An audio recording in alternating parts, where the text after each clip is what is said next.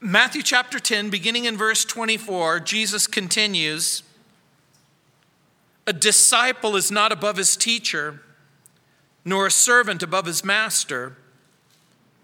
It is enough for a disciple that he be like his teacher and a servant like his master. If they called the master of the house Beelzebub, how much more will they call those of his household? Therefore, do not fear them, for there is nothing covered that will not be revealed, and hidden that will not be known. Whatever I tell you in the dark, speak in the light, and what you hear in the ear, preach on the housetops. And do not fear those who kill the body, but cannot kill the soul, but rather fear him who is able to destroy both soul and body in hell. Are not 2 sparrows sold for a copper coin, and not one of them falls to the ground apart from your Father's will?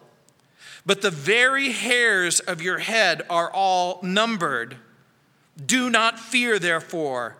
You are of more value than many sparrows. Therefore, whoever confesses me before men, him I also will confess before my Father who is in heaven. But whoever denies me before men, I will also deny before my Father who is in heaven." In the 10th chapter of Matthew, Jesus has given instructions to the apostles on the short-term mission that they're about to embark on. Remember, he says, preach God's word, that the gospel of the kingdom is near in verse 7. Heal the sick, raise the dead, cast out demons in verse 8. Bless and curse worthy towns and unworthy towns in verses 11 through 15. The enemies of God will hate them in verses 16 through 18, and again in verse 23. Persecution will come from religious authorities in verses 16 and 17, political authorities in verse 18, sometimes even family and friends in verses 21 through 23. But Jesus says, be encouraged. The Lord is going to give you the right word at exactly the right time, in exactly the right way in verses 19 through 20. 3 times in this passage, Jesus will say, fear not, verse 26. Fear not, verse 28. Fear not, verse 31. I think that the reason why he repeats this so many times is because the pain and the hostility and the difficulty is going to be a little intimidating. We can't ignore persecution, but we don't have to be afraid of it, he says. Why? Because we know that the Lord really cares about us in verse 29 through 31. God is faithful, and we can remain loyal in the presence of opposition. We can remain faithful in the presence of persecution. We can remain committed in the presence of rejection. So Jesus begins and he says, we won't ignore the persecution in verses 24 and 25. Look what it says again. A disciple is not above his teacher, nor a servant above his master. The passage is a warning, and so is the statement. No disciple is above his teacher. In what sense? The Lord will suffer rejection, persecution, opposition, and so will the disciple. Here Jesus speaks of the fact of the expectation and the fact of the persecution. Jesus calls his disciples, remember in the passage, to himself, with a message from himself, empowering them by his own power. And then he sends them from himself. Jesus empowers them. How did people receive Jesus? Some of them accepted him. Most of them rejected him. Matthew Henry wrote, quote, Christ's followers cannot expect better treatment in the world than their master had, unquote. And that's true. And that's the point. Jesus is in effect saying, in all of your dealings with everyone, everywhere, I want you to be aware of how they treated me. And you should take that as a clue of how you will be treated.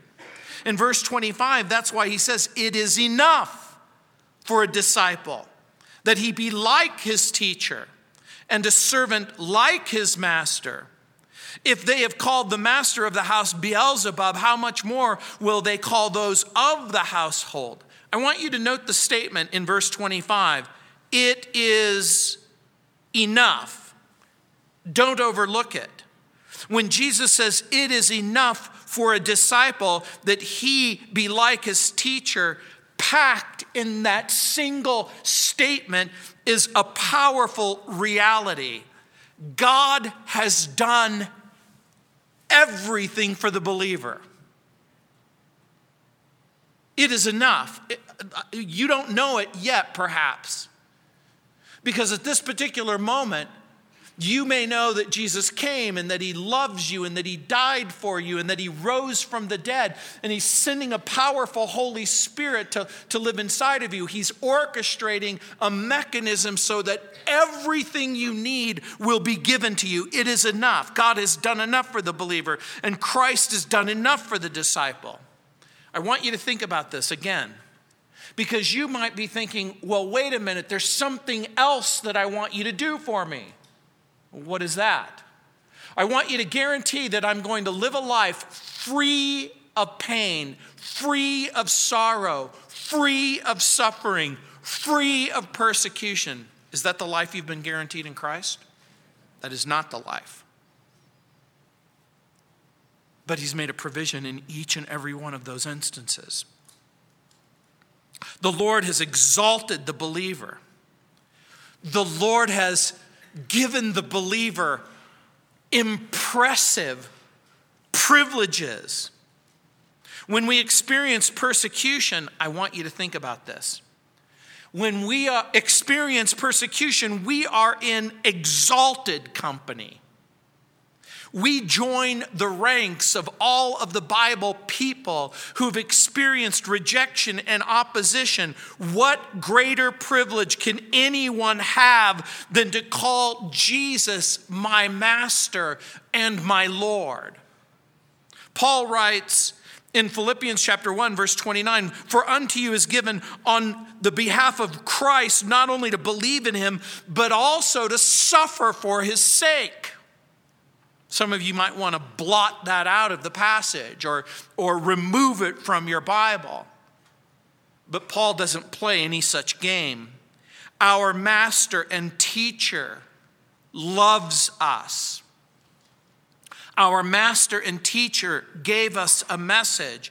Jesus invites us to live in humility and submission and obedience to God. We are invited to live righteous lives. And the moment that you accept the invitation, the watching world is not going to be happy with the choice that you've made. No wonder in 2 Timothy chapter 3, verse 12, Paul writing to Timothy said, yes, and all that will live godly in Christ Jesus will suffer persecution. So when he says it's enough for a disciple that he be like his teacher and a servant like his master, if they've called the master of the house Beelzebub, how much more will they call those of his household? Who are the members of his household? That's you. To everyone believes, that's the person that he gave the right to be called the children of God. You see, people who go into your household are usually family members or friends. Who goes into your home?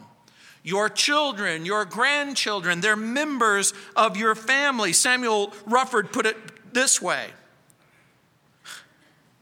If you were not strangers here, the dogs of the world would not bark at you. And that's exactly right. Whatever the world did to the master, they'll do to the people in the household. And the word Beelzebub means the Lord of the flies, or the God, small g, of filth. By the way, this Lord of the flies, or the God of filth, was one of the names that was used to identify Satan, both in the Old Testament and now here. This was also the small god of the Philistine city of Ekron. You can find that out in 2 Kings chapter 1. In verse 2 and 3, and then again in chapter 6, verse 16. What's interesting about their belief system was they believed that flies, or this supernatural God, had the ability to bring forth life and then to disintegrate life.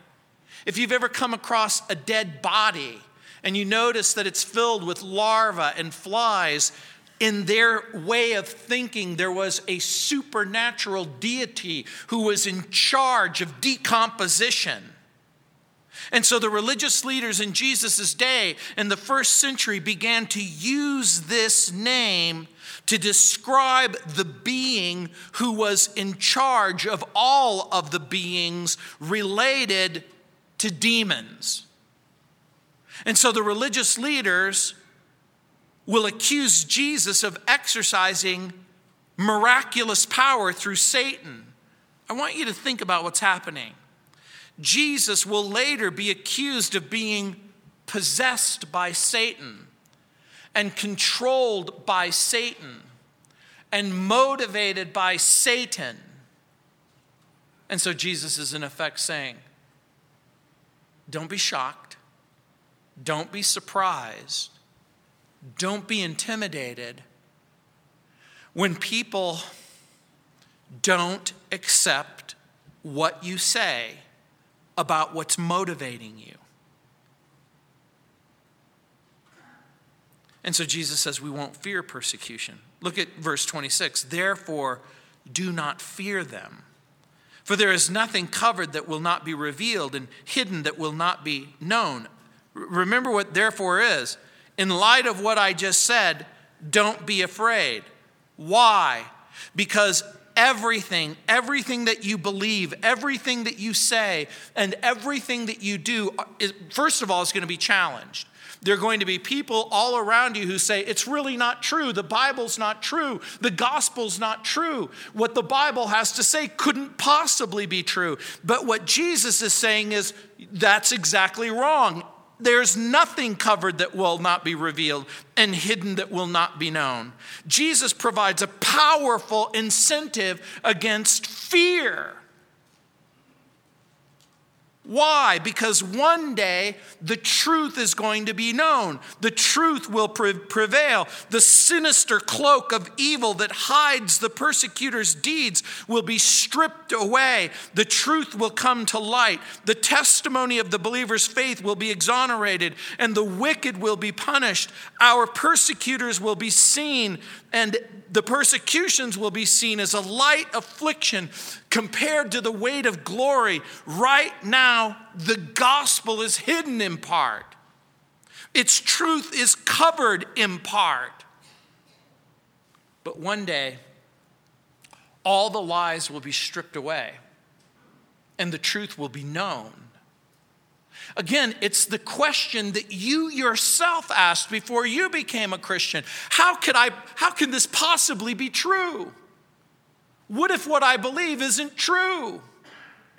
And over again, the reoccurring theme in the Bible is, no, it is true.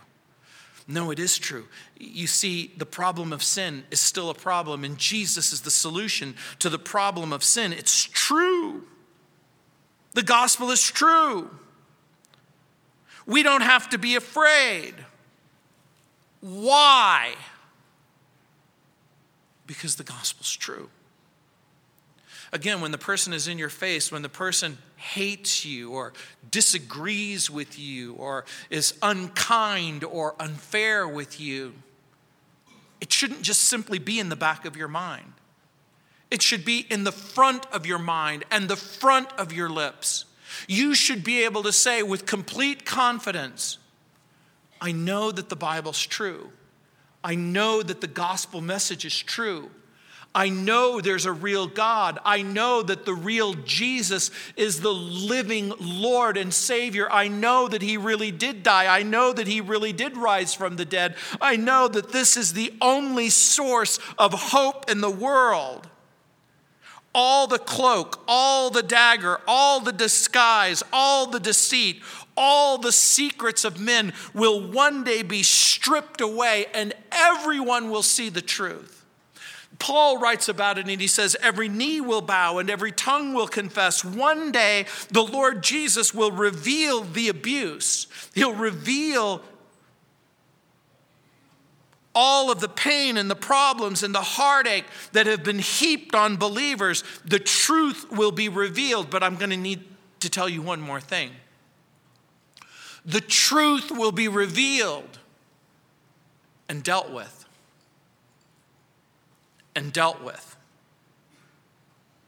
Well, what about the damage to my home? What about the damage to my marriage? What about the damage to my career? What about the damage to my character and reputation? What about the pain and the difficulty that it's created in my family? The truth is going to be known, and the Lord will be vindicated. And the Lord will restore your character. And the Lord will restore your reputation. Just like he did with Joseph. Just like he did with Daniel.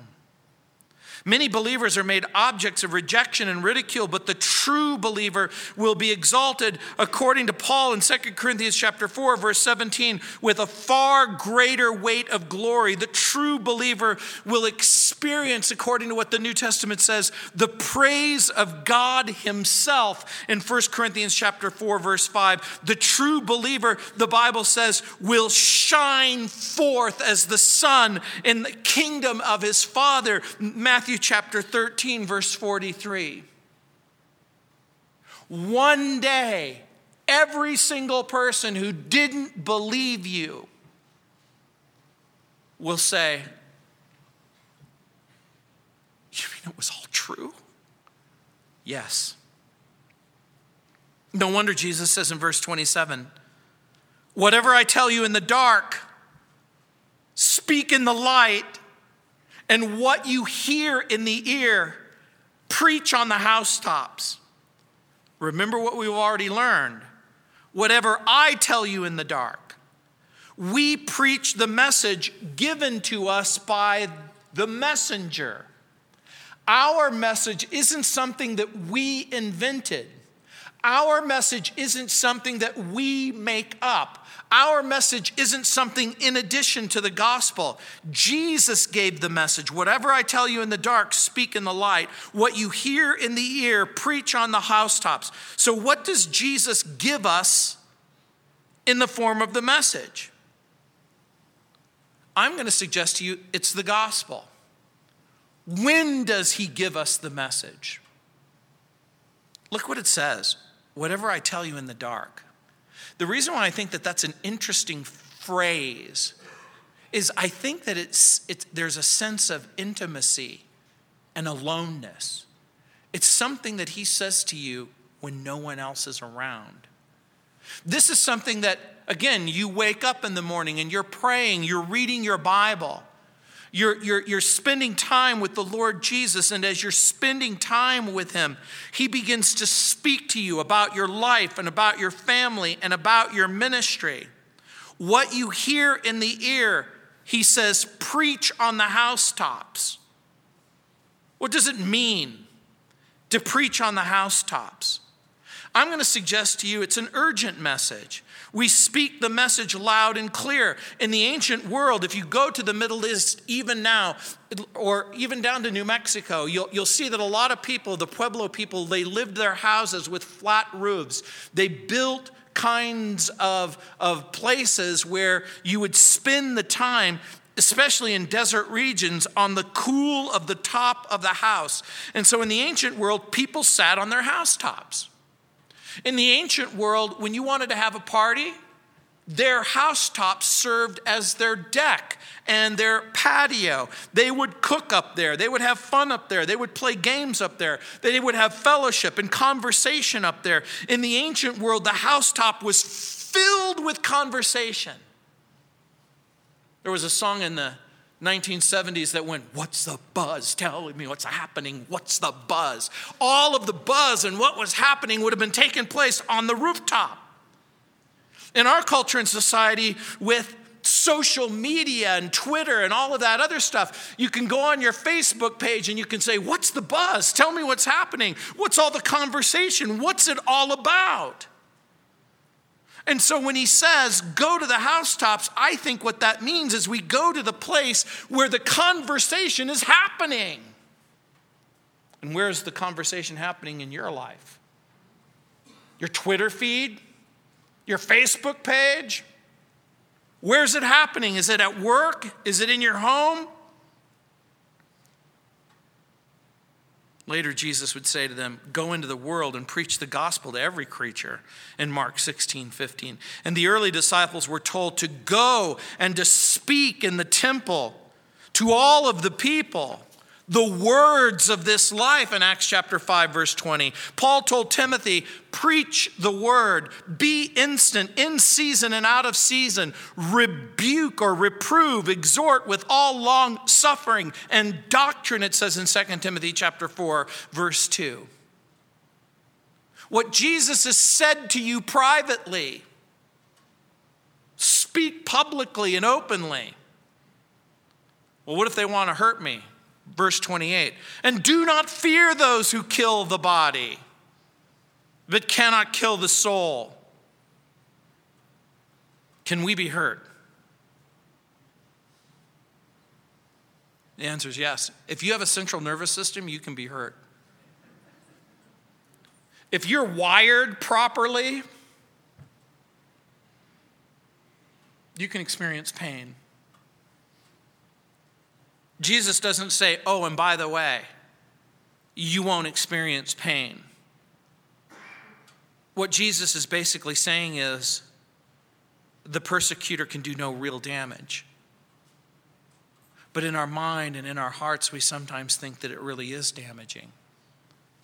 I could be hurt. I could lose my job. I could lose my reputation. I could lose. And remember, that's the essence of fear. The essence of fear is what I could lose. Here Jesus is saying the damage is always limited. But they could hurt us in this life, yeah? They could take away our health, our freedom, our substance. They could take away a lot of different things. And Jesus says they can't take away what matters most. They can't take from you what they never gave you. Let's repeat that. They can't take from you what they never gave you. And what has Jesus given you? Love, life, real freedom, forgiveness, hope, the promise of eternal life.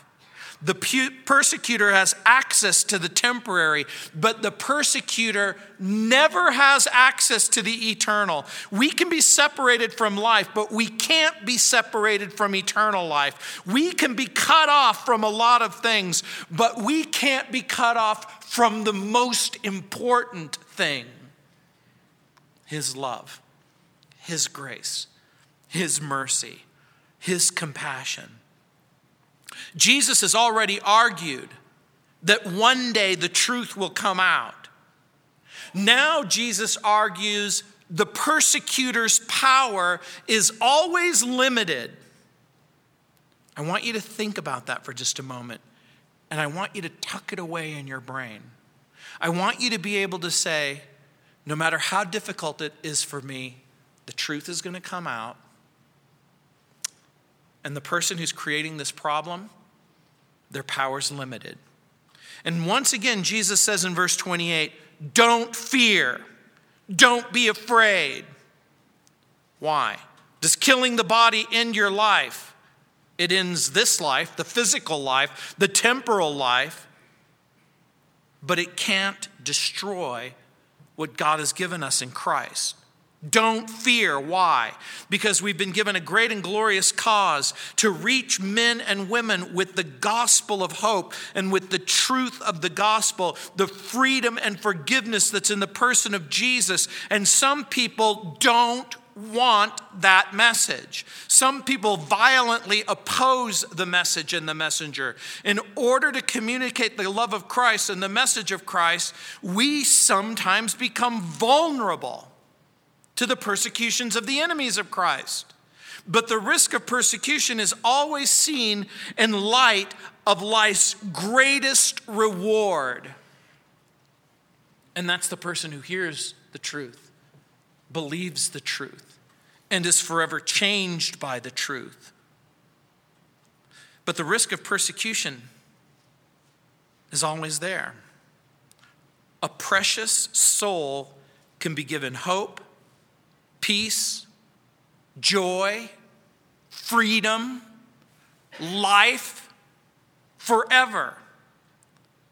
And so Jesus says, instead of fearing them, we're going to fear the Lord. Look what it says at the end of the passage in verse 28. But rather, in contrast to those things, fear him who is able to destroy both soul and body in hell. We can't always control our fear. So what does this mean? Is this an invitation for you to be afraid of God? Remember again what fear is.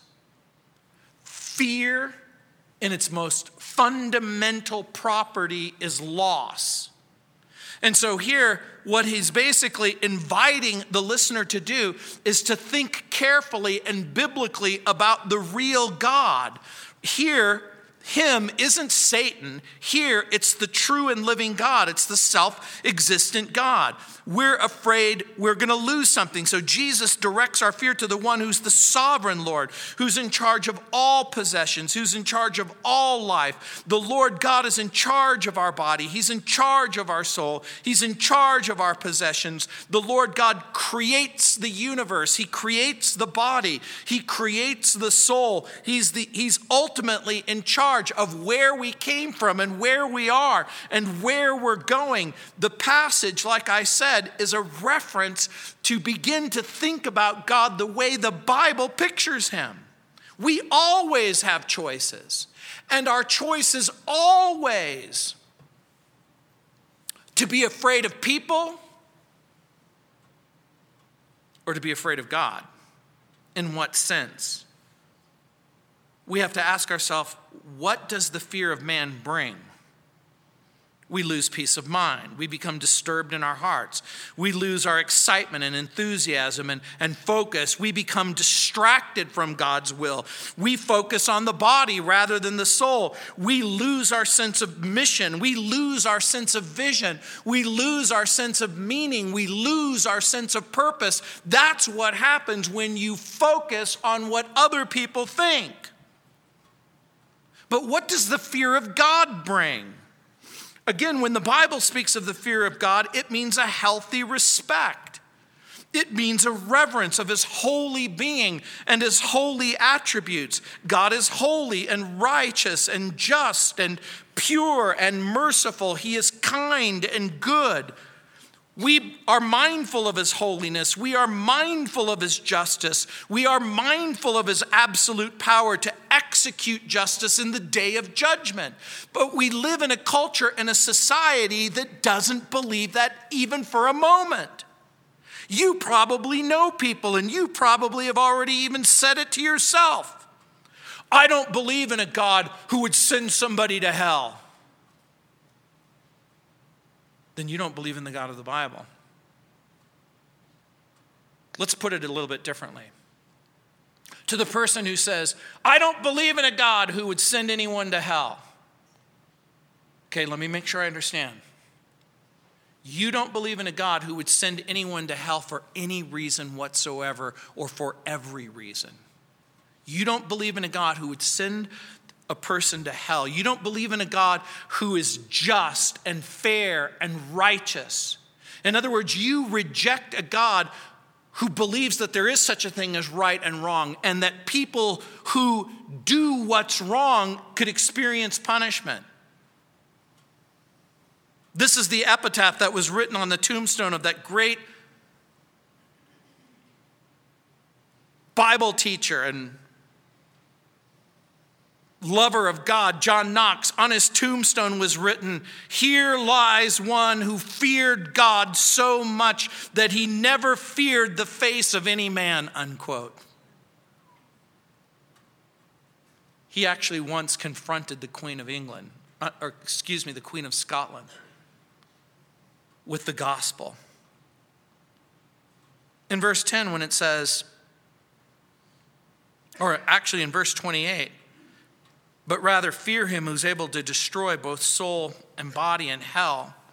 The word destroy doesn't mean to cause something to cease to exist in the original language, as some have suggested. The word in the original language is apoloia. The Greek word itself means the loss of well-being. It doesn't mean the loss of being. It means the loss of well-being. Some people could even translate this ruin.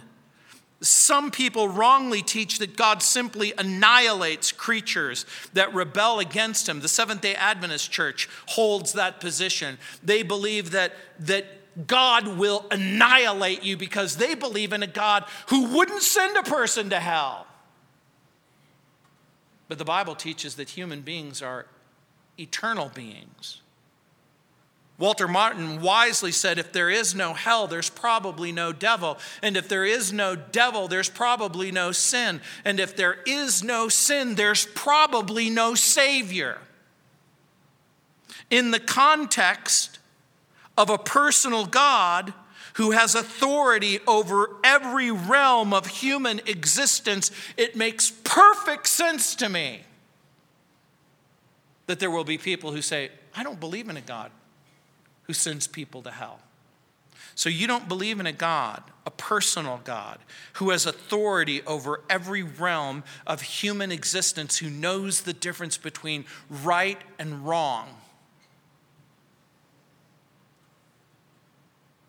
And I want you to think about the context.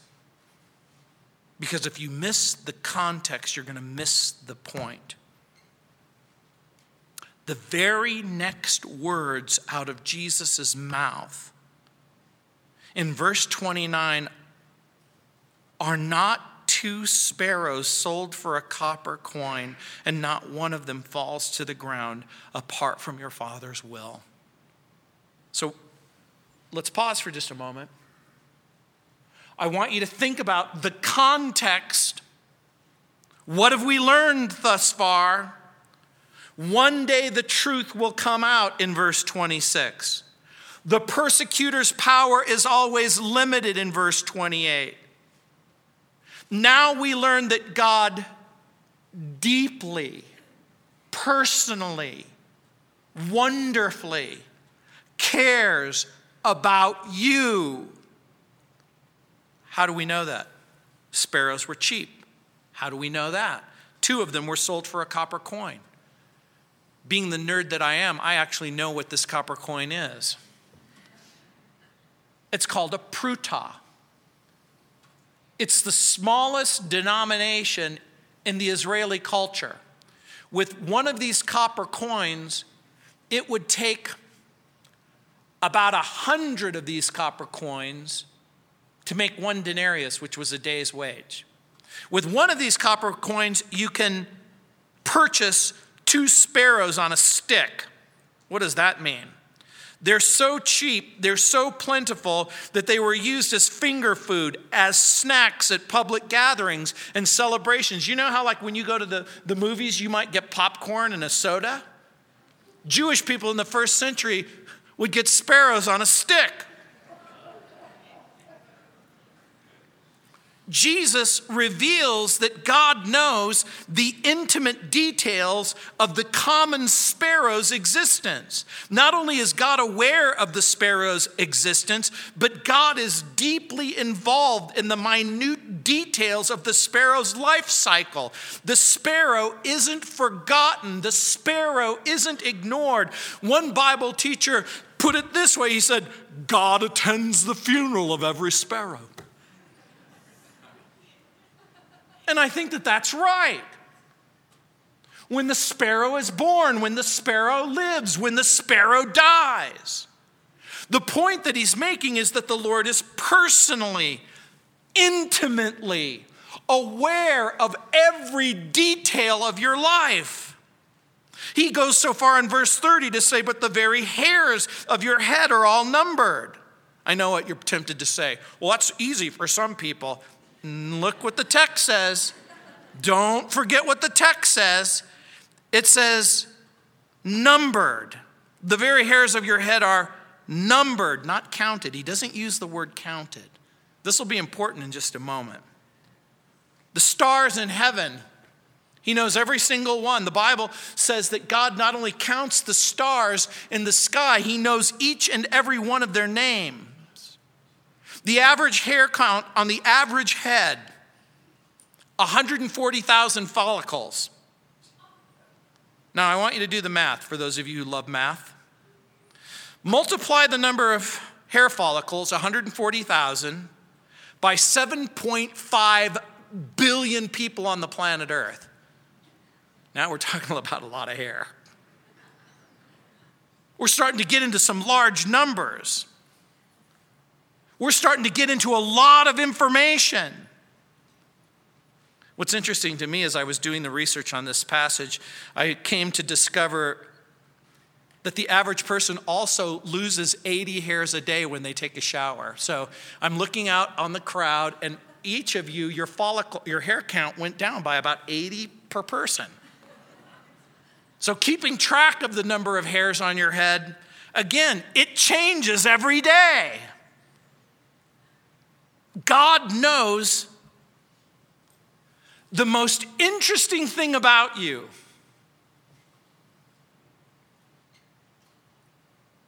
He also knows the least interesting thing about you. And he knows everything about you. The Lord safely brought Noah and his family through a flood, and he fed the prophet by the brook, and he supplied the widow's cruse of oil. He watched over the imprisoned apostles. He numbers the hairs on your head. And who is it that's counting? The one who said, don't be afraid. Don't be afraid. Don't be afraid.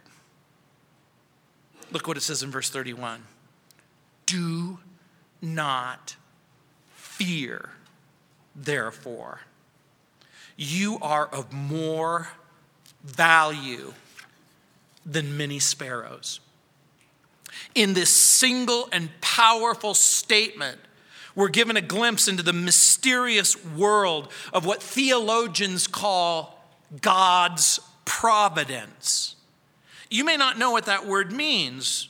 God's providence is the truth that God sees everything, that he knows everything, that he cares and orchestrates all things, every event, every detail at the most minute level. The Lord God is omniscient, which means that he knows everything completely. He's all powerful, omnipotent, which means that he has all power. He's able to control all events in our life. God can and will control the minute details of reality. He sees all things and he causes all things to work together. He orchestrates them in such a way for those who love him, who are the called according to his purpose. God loves and cares about the insult and the injury and the persecution inflicted on every believer. And so Jesus' invitation, it's not to be afraid of them, but to trust him. Peter wrote in 1 Peter chapter 5, verse 7, casting all your care upon him because he cares for you. The psalmist wrote in Psalm 115:12, the Lord hath been mindful of us. He will bless us. He will bless the house of Israel. He will bless the house of Aaron. So what does all this mean? God's knowledge, his omniscience.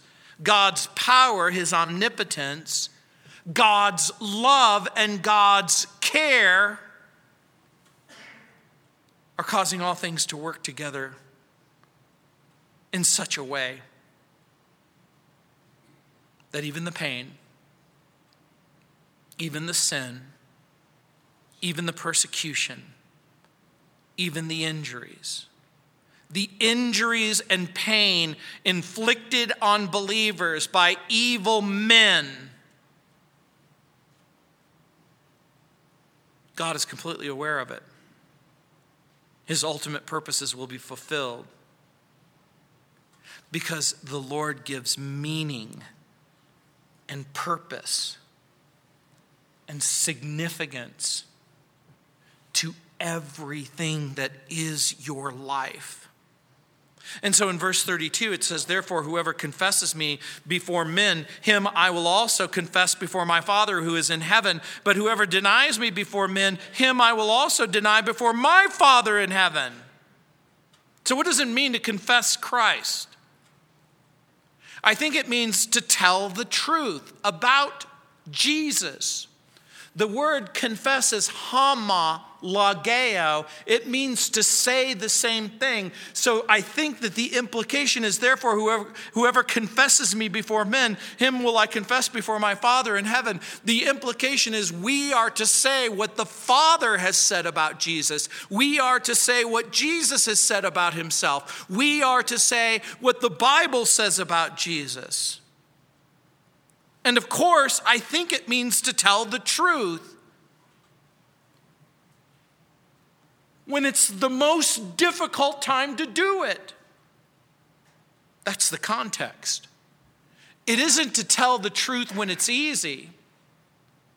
It's easy for me to get behind this pulpit and open this Bible and say these words to people who are relatively supportive of what I'm saying.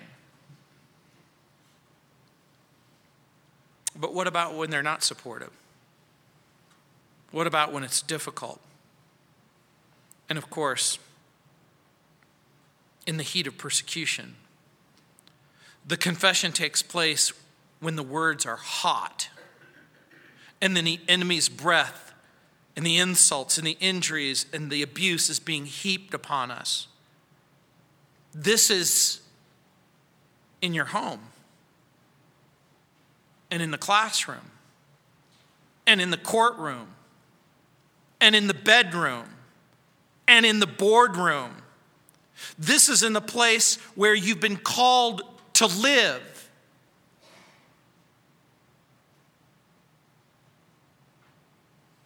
And the Bible says, who is the Antichrist but the one who denies that Jesus is the Christ? He's the Antichrist that denies both Father and Son. Whoever denies the Son, the same doesn't have the Father, but he who acknowledges the Son has the Father as well, in 1 John chapter 2, verses 22 and 23. There are three couplets in the passage: a double confession, our confession of Christ before men and his confession before us, the Father. There's a double day of glory, the Lord's day of glory when he hears us confess his name before men, and our day of glory when we hear him confess our name before his Father. But then there's a double privilege, and the double privilege is our privilege in confessing the Lord before men, and then the Lord's privilege in confessing us before his Father. And what are the methods of the denial? We can deny Jesus with our word. It isn't just simply the words we speak. It can be the words we fail to speak. Denial takes place not just simply in what we say or what we refuse to say. Paul taught that we're not to be conformed with this world, but rather we're to be transformed by the renewing of our mind. We deny Jesus when we fail to speak for Jesus. We're always at a crossroads between courage and cowardice. There's times when we have to speak. A pilot offered a plane ride for $10 at a local county fair.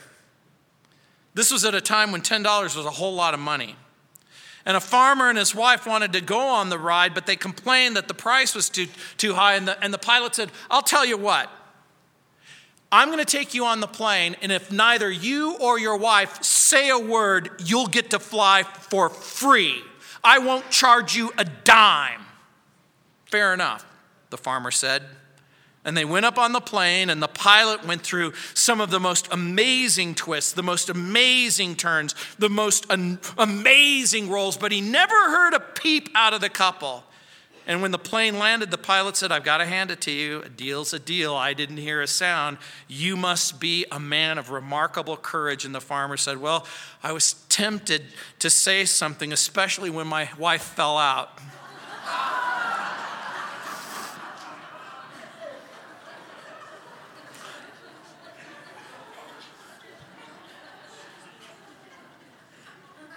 You might think that speaking is dangerous.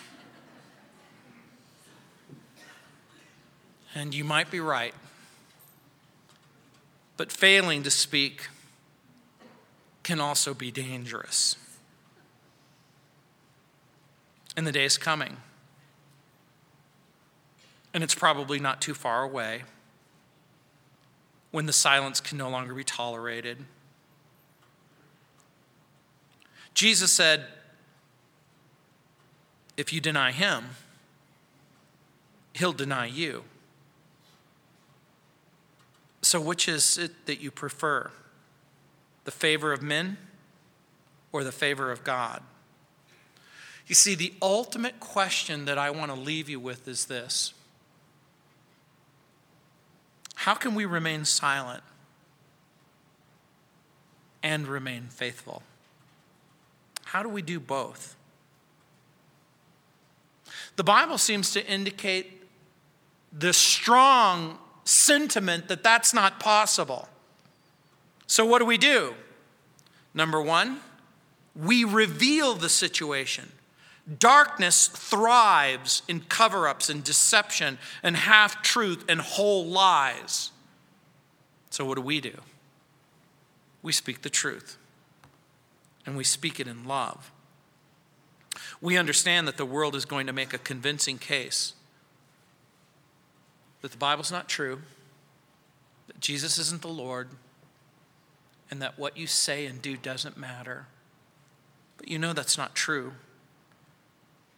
Paul wrote in 1 Corinthians chapter 4, verse 5, therefore judge nothing before the time until the Lord comes, who will bring to light the hidden things of darkness and reveal the counsel of the hearts. Remember. In verse 27, God will have the final say. Reveal the situation, but also reject Satan. We refuse to fear those who can hurt us or deprive us or kill us. We think death is the most permanent and lasting harm that can come to us. The Bible says it's not true in verse 28. The Bible says that hell is real. Speaking the truth in love sometimes brings threat, but the person who fears God is freed from the fear of men. The third thing is remind the saints. Remind them that Jesus loves them. The saints are near and dear to God. He loves and cherishes his own. He'll make sure that no permanent harm comes to you. Adoniram Judson was a renowned missionary to Burma, and he endured untold hardship trying to reach the lost for Christ, and for 7 heartbreaking years he suffered hunger and privation. And during that time he was thrown into the Ava prison, and for 17 months he was subjected to torture and mistreatment and unspeakable abuse.